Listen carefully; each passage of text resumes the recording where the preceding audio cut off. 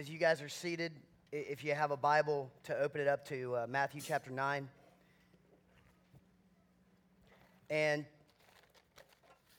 here's the thing. Tonight's a unique night. Tonight's going to be different than really any other night around this place for a variety of different reasons. Let me pray for us. Pray for this time in the Word and what's going to actually happen on the other side of this time. So, Lord Jesus, we desperately need to hear from you. Lord, this is an exciting time of year. It's exciting to see new faces. Lord, these upcoming freshmen, Lord, these high school students. It's so cool to meet them. Lord, it's exciting because a lot of people that have been gone for the summer and away for a couple months, Lord, are coming back and getting plugged back in. And I know that many of us are bummed out about the school year, and I understand that, Lord, but at the same time, it's really an exciting time of year. There's huge opportunity for you to do something magnificent with these students and in our city. And so I pray, Lord Jesus, that we would hear from you tonight and hear what you have to say about our lives in this time of year and what it is that you have planned for us. I pray it all in the awesome name of Jesus. Amen. Hey, here's what's up. This past week, I was speaking at a camp in West Palm Beach, Florida, and had a great time. But let me explain something. Like, here's how this camp was set up. It was like I would preach in the morning, I would preach in the evening, and then sometime like in the middle of the day, what would happen is these different churches would go, these different student ministries would go to like to either rec or to like their missions projects. Like they were doing missions project. Some of them were like painting houses. Some of them were serving at old folks' homes and things like that, of that nature. And so here's what happened. Like one day me and the worship band decide we want to go to one of the mission sites to see students and just kind of hang out and give them high fives and just tell them they're doing a good job. And so we kind of get ready. So I went out and got in my rental car, which was a white Toyota Corolla, so I felt incredibly masculine. And I get in my car, and they get in their car, and then leading us was the camp staff in one of their vans. And so they were going to take us out there because we didn't know where in the world we were going. So they take off in the van, and then the worship band is right behind them, and then I'm behind the worship band's car. And as we're driving through like downtown West Palm, we're trying to make our way to the freeway. We get through some railroad tracks. There's like these railroad tracks, and all of a sudden you see the ding, ding, ding, ding, and the lights flashing and everything. And these things start to kind of go down, and the camp staff takes off through it, right? And then the worship band takes off through it because they're dumb. And then I hit the brakes really hard, and it was honestly a struggle because, you know, the really stupid part of me was going, go for it! And then the more rational part, you know, the voice of my wife in my brain was like, you better stop, right? So I stopped. So I stopped, but I've got a problem because I don't know where I'm going. I don't know where they're going. And so I'm like, man, this is not good. And I'm like, well, maybe they waited on me, and then the train clears and the gates go up, and I don't see them anywhere. But I knew we were supposed to get on 95 North. That's all I knew. So I got on I-95. I start to head north, and I'm like flying, but going the speed limit. But I'm like, I'm going pretty kind of fast, and I'm trying to catch up with these guys so that I can find where we're going. Well, I'm going for a few miles, and here's what happened. I'm going for a few miles, and I feel my phone buzz, and so I go to check it, and the worship leader has sent me a text message, and the text message, no lie, the text message said this. It said, get off at exit 83. And as I'm reading this text message, I'm looking over, and exit 83 is passing me, okay?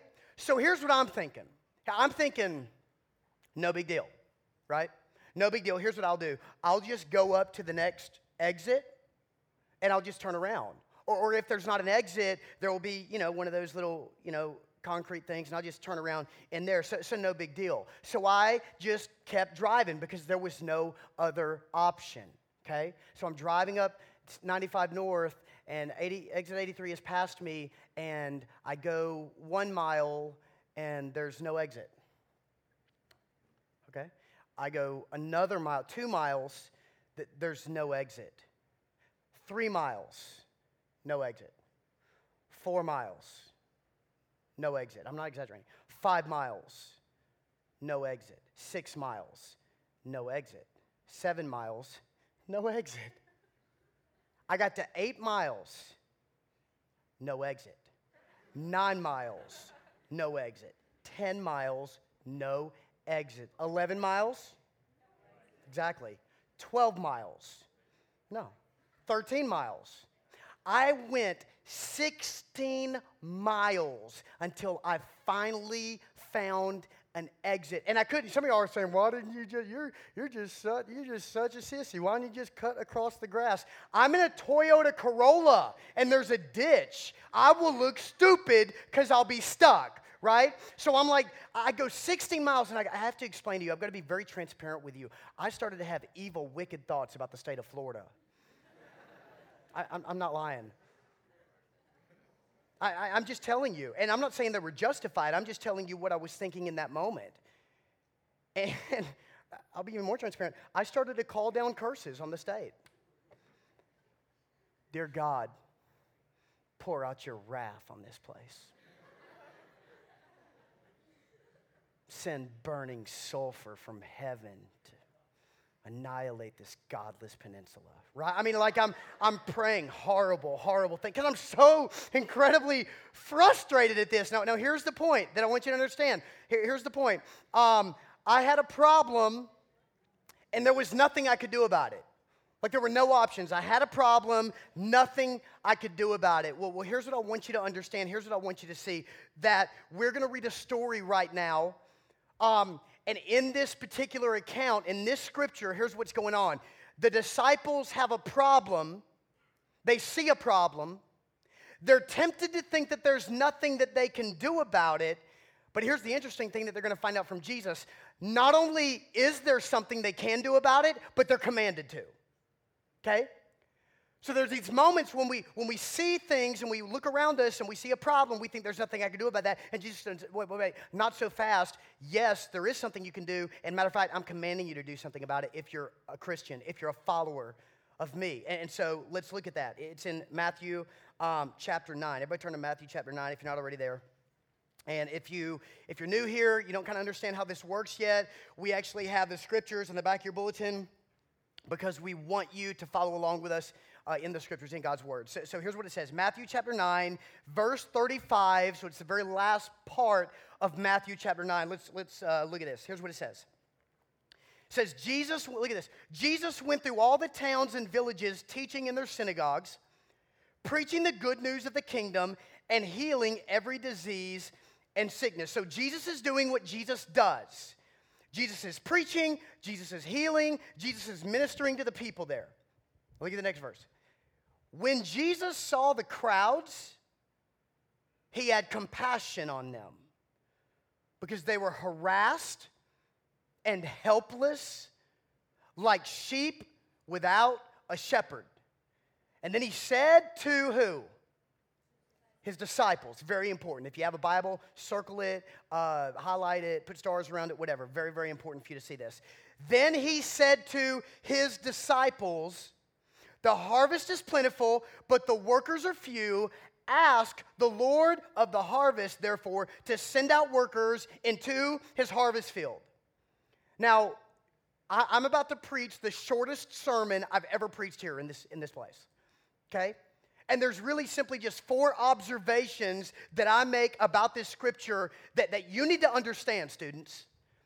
As you begin this school year, wherever you go to school, I mean, wherever you fall on that school roll call, and even if we didn't call out your school, like wherever it is you find your place day in and day out in the fall, like in a week, wherever it is that you're going to find yourself, you need to understand what this scripture teaches us. It's absolutely relevant.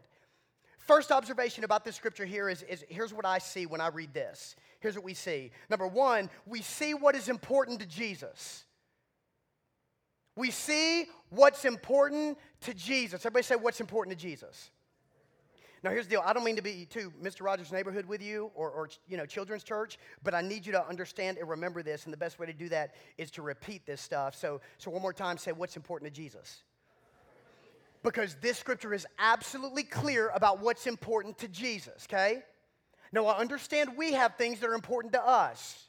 I understand we have people that are important to us. We have extracurricular activities that are important to us. We have things that we like to do, places we like to go that are very important to us. In this scripture, we get an incredible glimpse of what is important to Jesus when it says, right here, that when he saw, verse 36, when he saw the crowds, he had compassion on them because they were harassed and helpless like sheep without a shepherd. So what's important to Jesus is this, students. Listen, what's important to Jesus is that others would know him. It is important to Jesus that other people know him. And the scriptures say that Jesus, as he walks around and as he sees these people that don't know him, and as he looks at their lives, the only comparison the scripture makes for us is that they were harassed and helpless like sheep without a shepherd. Think about sheep without a shepherd. And I know you don't see a lot of sheep, chilling around Gwinnett County, right, walking up Highway 20, and that we can look at and go, ooh, that's weird. But let me explain to you, if you don't already know, one of the interesting things about sheep, it's interesting to me that the Bible, God's word, really throughout Old Testament and New Testament, talk about us being sheep. What's interesting about that is that sheep, incredibly stupid. Unbelievably stupid, right? I mean, I'll never forget. We went to back in the fall. Me and Heather and our daughter Annabelle, we went out to actually Johnny Morgan and them's farm because Johnny Morgan's mom, photographer, was taking pictures of us and family stuff. And so we went to a farm that's near theirs, and they had sheep there. And the guy there was talking about how stupid the sheep are. And he was talking about how these sheep, like these adult sheep, will walk over and like get their head stuck in a gate and like just be there for hours. Help, right? And he'll go out. Listen, he's like, I'll go out and I'll pull this mug off and and he's been there for hours, so he knows this is not fun, right? And he's like got marks and stuff. He's like, I'll pull him out. 15 minutes later, guess where he is? Screaming for help again. He was like, they're just stupid. They're just dumb. I mean, a sheep without a shepherd, if they're walking next to a cliff, here's the thing. If you got a bunch of sheep out there without a shepherd, like here's what's sad. If they're walking next to a cliff, a sheep will he'll just walk off the side of the cliff, right? And then the other sheep will look and go, oh, he went over there. And then they'll just follow one by one until they're all dead. You get how smart these animals are? Listen. And what's interesting to me is that the Bible says we're sheep. We're dumb. I mean, and you go, well, I'm offended by that. Well, first of all, look in the mirror. Second of all, here's what I would say. Come on. Second of all, here's what I would say is that how often do we, come on, how often do we run to sinful habits and they cause us pain and nothing but misery, and then at some point we get some freedom from those things, and then guess where we are not too long after that many times? Back at stuck in the same stuff. And so it's easy for us to laugh at stupid sheep and go, well, I don't think I'm a sheep, but really we all have this tendency to stray. And so that's the message. And so Jesus' heart is broken. Listen, students. Jesus looks at the crowds and he has compassion on these people because they're harassed and they're helpless like sheep without a shepherd. It matters to Jesus that people know him. It matters to him. And if you're a follower of Jesus, what matters to Jesus should matter to you. If we're a church, if we're really people who desire to follow Christ, what matters to Jesus should matter to us, right on? Second thing that we see from this scripture, here's what's interesting, students. We see the true condition of the world.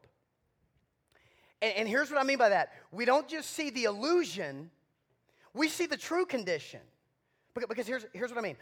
Jesus, his heart breaks. He has compassion on these people. They're sheep without a shepherd. And then he says to them, look at verse 37, then he said to his disciples, here it is, the true condition of the world. The harvest is plentiful. The harvest is plentiful. Now, here's what Jesus is communicating here. Jesus is saying this, look at all these people who don't know me, and there's tons of them. There's tons of them. They don't They don't know me. But here's what I'm communicating to you. If they heard about me, many of them would respond. If they truly saw somebody who really loved me and really pursued me, if they saw what a Christian really, truly looked like, and if someone cared about them enough to invite them so that they could hear the gospel of Christ, so they could hear the good news about me, they would respond. Jesus straight up says the harvest is plentiful. I'm just telling you, you see a ton of people who don't know me. I see an incredible opportunity because the harvest is plentiful. Now here's what we do. We look at our campuses. You know, you go to Collins Hill, you go to Decula High, whatever, Mill Creek, or wherever wherever we go, North Gwinnett, wherever we go. As followers of Jesus, we're tempted to be really ashamed and not live out our faith because here's what happens. It's reversed from what the Bible says it should be like. It's reverse. Instead of us influencing our campus influences us, and pretty soon we're lukewarm, and you can't even see a glimmer of Jesus in us because what do? We looked at our campus, and immediately we said, whoa, this is a vacuum. Nobody cares about Christ. Nobody here knows Christ. Man, this is a lost cause. It's interesting to me that Jesus looked at an environment just like that, and his response to that was this: the harvest is plentiful. Students, I'm going to tell you something. If Jesus said it, that's what's true. That's what's true. In spite of what you may think about your campus, the problem isn't the people on your campus. It's not. Jesus tells us what the problem is. Look at this, because the third thing that we see is we see the problem, the real problem. We see the real condition of the world. The harvest is plentiful. That's what's true. Here's the real problem. He says the harvest is plentiful, but what are few? One more time. What are few? That's the problem. Students, this is huge. Listen to what Jesus is communicating here. He says the problem is not that you've got a ton of people on your campus that don't know me, and they don't want to listen, and they don't care, and they've written me off. That's not the problem. Are some people's hearts that way? Yeah. But what happens is we begin to think, well, that's everybody. And Jesus said, no, it's not. The harvest is plentiful. They're not the problem. Here's the problem. The problem is there's not a whole lot of people who follow me who actually at some point open their mouths and care enough to tell somebody about me. That's the real problem. So I mean, straight up, you want to know why they're not believers? You want to know why they're not showing up on Wednesday night? You want to know why they're not lifting their hands to Christ and praising Christ? It's not because necessarily they don't care. The main problem is there's not a whole lot of people telling them. Workers are few. Now think about that. Think about that as it relates to your campus. Think about that as it relates to where you go to school, that the real ultimate problem maybe the real reason that you're not seeing some incredible movement of God happen on your campus and your friends and the people you hang with on your campus coming to know Christ and repenting of their sin and finally realizing that this life isn't about living in passionate obedience to your sinful desires, but living in passionate obedience to Jesus Christ and being a slave to Christ. Maybe the reason is not because they don't care. It's just because we haven't told them. Maybe the reason they're not here is because you've never invited them. Maybe if you invited them, maybe they'd be in the empty chairs all around this room. You say, man, you're trying to make me feel guilty? No, I'm just trying to tell you what the scriptures say. The scriptures say the biggest problem isn't that they don't care, it's that we don't tell them. The workers are few. He didn't say there's no workers. I understand. Some of you do. Some of you passionately, you invite your friends and you pray for them and you bring them and you kidnap them and put duct tape on their face and say, trust me, it's going to be okay. I'll buy you Starbucks, right? And you bring them in all tied up and they're here and they think it's awesome and then they leave and they don't press criminal charges, right? I understand that some of you do that, but you're few. And that's the point that Jesus is making. And then here's the last thing that we see in this scripture. Listen, students.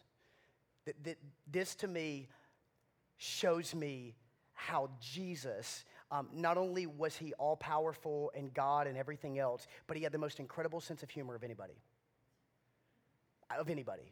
There is nobody funnier than Jesus.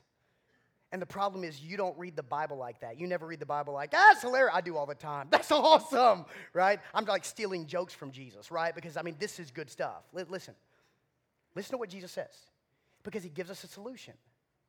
The genius of Jesus had to be God because we couldn't think of this. Verse 37, then he said to his disciples, the harvest is plentiful, but the workers are few. Ask the Lord of the harvest, therefore, to send out workers into his harvest field. He says, listen, there's a bunch of people out there that would come to know me.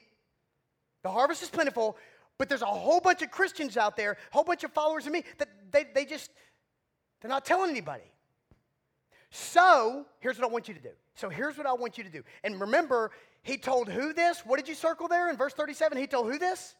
His disciples this. So he tells his boys, the disciples, here's what I want you to do. Right now, I want you to ask the Lord of the harvest. I want you to ask me to send more workers into the harvest field so that more people might know me. So right now, you guys, you 12, ask the Lord of the harvest to do that, to send out workers.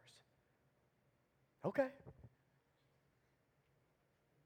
So I don't know if they did it. I don't know if they did it right there. I don't know what happened, but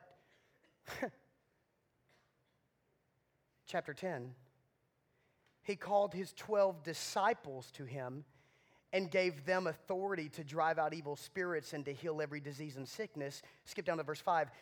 These 12 Jesus, what's that next word? Sent. These 12 Jesus sent out with the following instructions. No, here's what Jesus just did. Harvest is plentiful. Workers are few. Boys, we got a problem. You see the problem. Ask the Lord. Ask the Lord. Ask me to send more workers out. Do it. Ask me. Okay, dear Heavenly Father, would you please send out more workers in Jesus' name? Amen. Yes, I will. Go. Brilliant. Absolutely brilliant. Absolutely brilliant. Listen. Have you ever considered this? You're the answer to the prayer. You're the answer to the prayer. And so you look at your campus and you say, I see a void, I see a vacuum, I see a lot of people that don't know Christ. And Jesus says, ask the Lord, ask me to do something on your campus. Okay, I will. Okay, you're the answer. I'm going to use you. I'm going to use you. Students, can I tell you something? The Lord wants to use you. See, some of you, here's the problem. Some of you are looking at this new school year that's starting as, some crazy torture chamber that you don't want to go back to. And the Lord is saying, whoa, I understand where you're coming from, but I want you to see it as this. It's your harvest field. And your harvest field is plentiful. And I wonder if you'll be one of the few who will answer the call so that I can do a work on your campus. And so, listen, I wonder this. I wonder how many of your friends who don't know Christ right now will be in heaven one day because of how you obeyed Christ this school year. Maybe you're the answer to the prayer. Let me tell you guys something. Maybe you got this in the mail, this little cheesy, stupid thing. Point Palooza, 2009, we're doing a lot of stupid junk and giving away a bunch of expensive stuff. Can I tell you something?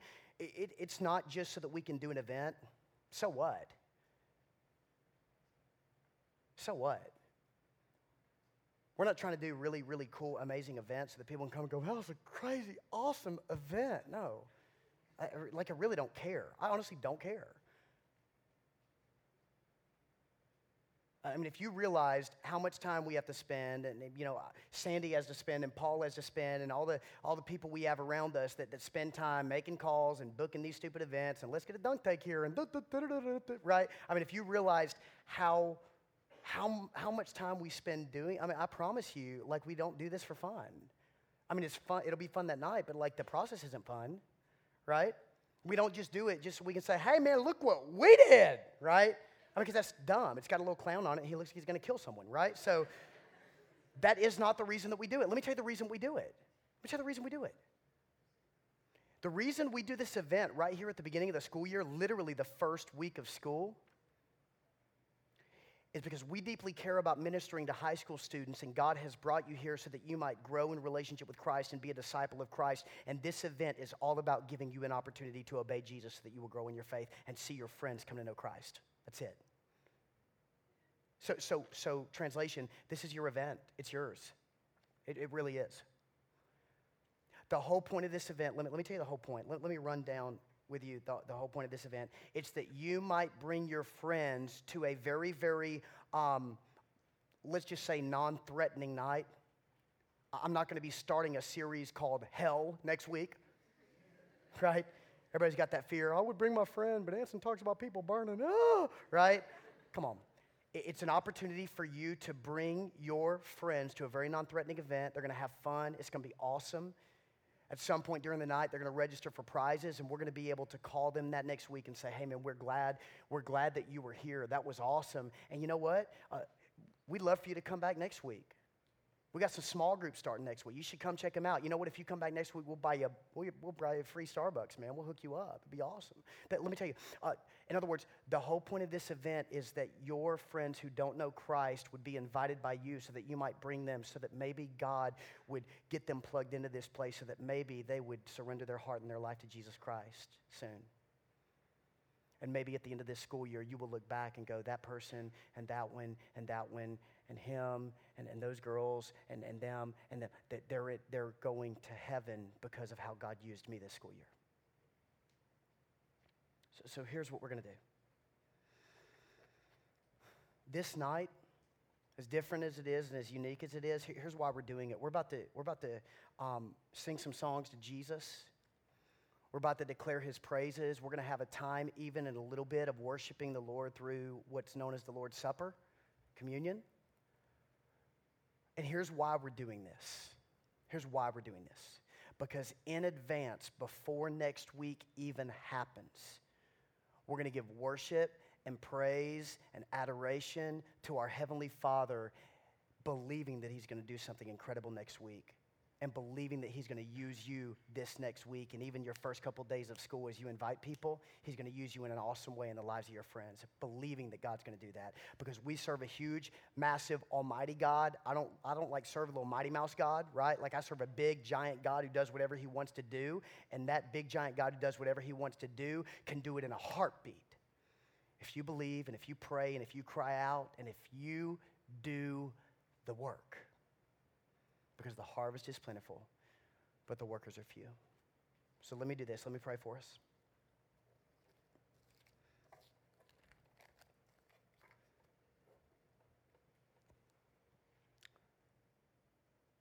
Lord Jesus, you've shown us what's true. And you told us that what's true is that even though things on our campus, or maybe even things in our family,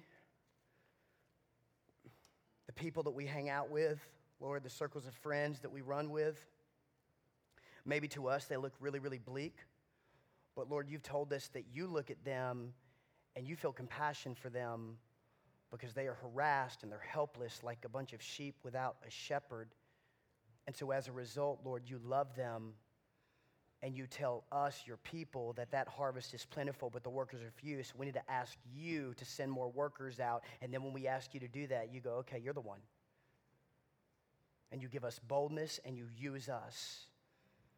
And so, Lord, tonight as we get ready to look forward to next Wednesday night and Point Palooza and all that you're going to do, we don't dare enter into an opportunity like this to invite friends and bring friends to an event like this, Lord, without prayer. And without acknowledging, Lord, that you're the one that's in charge. You are the sovereign God. You are the king of the universe. You are the one who's going to work in the hearts of our friends so that they might be willing to come. You're the one who's going to soften the hard heart so that their heart might be receptive to your truth. You're the one that does that. We can't convince them. We can't argue with them. As many books as we might read, as many facts as we might know, we can't accomplish that work. Only you can, Lord. And so I pray right now in Jesus' name, as we sing these songs to you as loud as we possibly can, as we praise your name, as we spend time in prayer, as we declare that you alone are God, that we would look forward, Lord, to a week from now, exactly a week from now, and we would beg you to use us like you've never used us before in the lives of our friends, that they might show up and that, Lord, they might experience, even in that crazy night, even in that night, Lord, in a week, that they might experience what you're really like. And Lord, we're going to be inviting people that have a lot of misconceptions about Jesus, a lot of misconceptions about the Bible, and a lot of crazy misconceptions even about Christians. And so work in their heart, Lord, work in their heart. Lord, I read in your word. I read in your word in the book of Acts, Lord, where the very people, some of the very people who, Lord, were screaming Jesus for you to be crucified, were a part of a number of 3,000 one day that got saved. So nobody's a lost cause.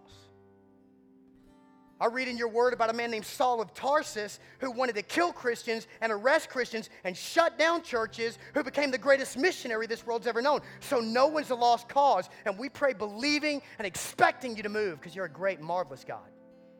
So hear our praises tonight. And I pray for these students that you would, in our hearts, that you would light a fire and you would stir in us a boldness, a Holy Spirit-filled boldness, unlike anything we've experienced before, that we would show up that first day of school on a mission. Because we've seen your vision, that the harvest is plentiful, the workers are few, but we've asked the Lord, and he sent us. In Jesus' name I pray.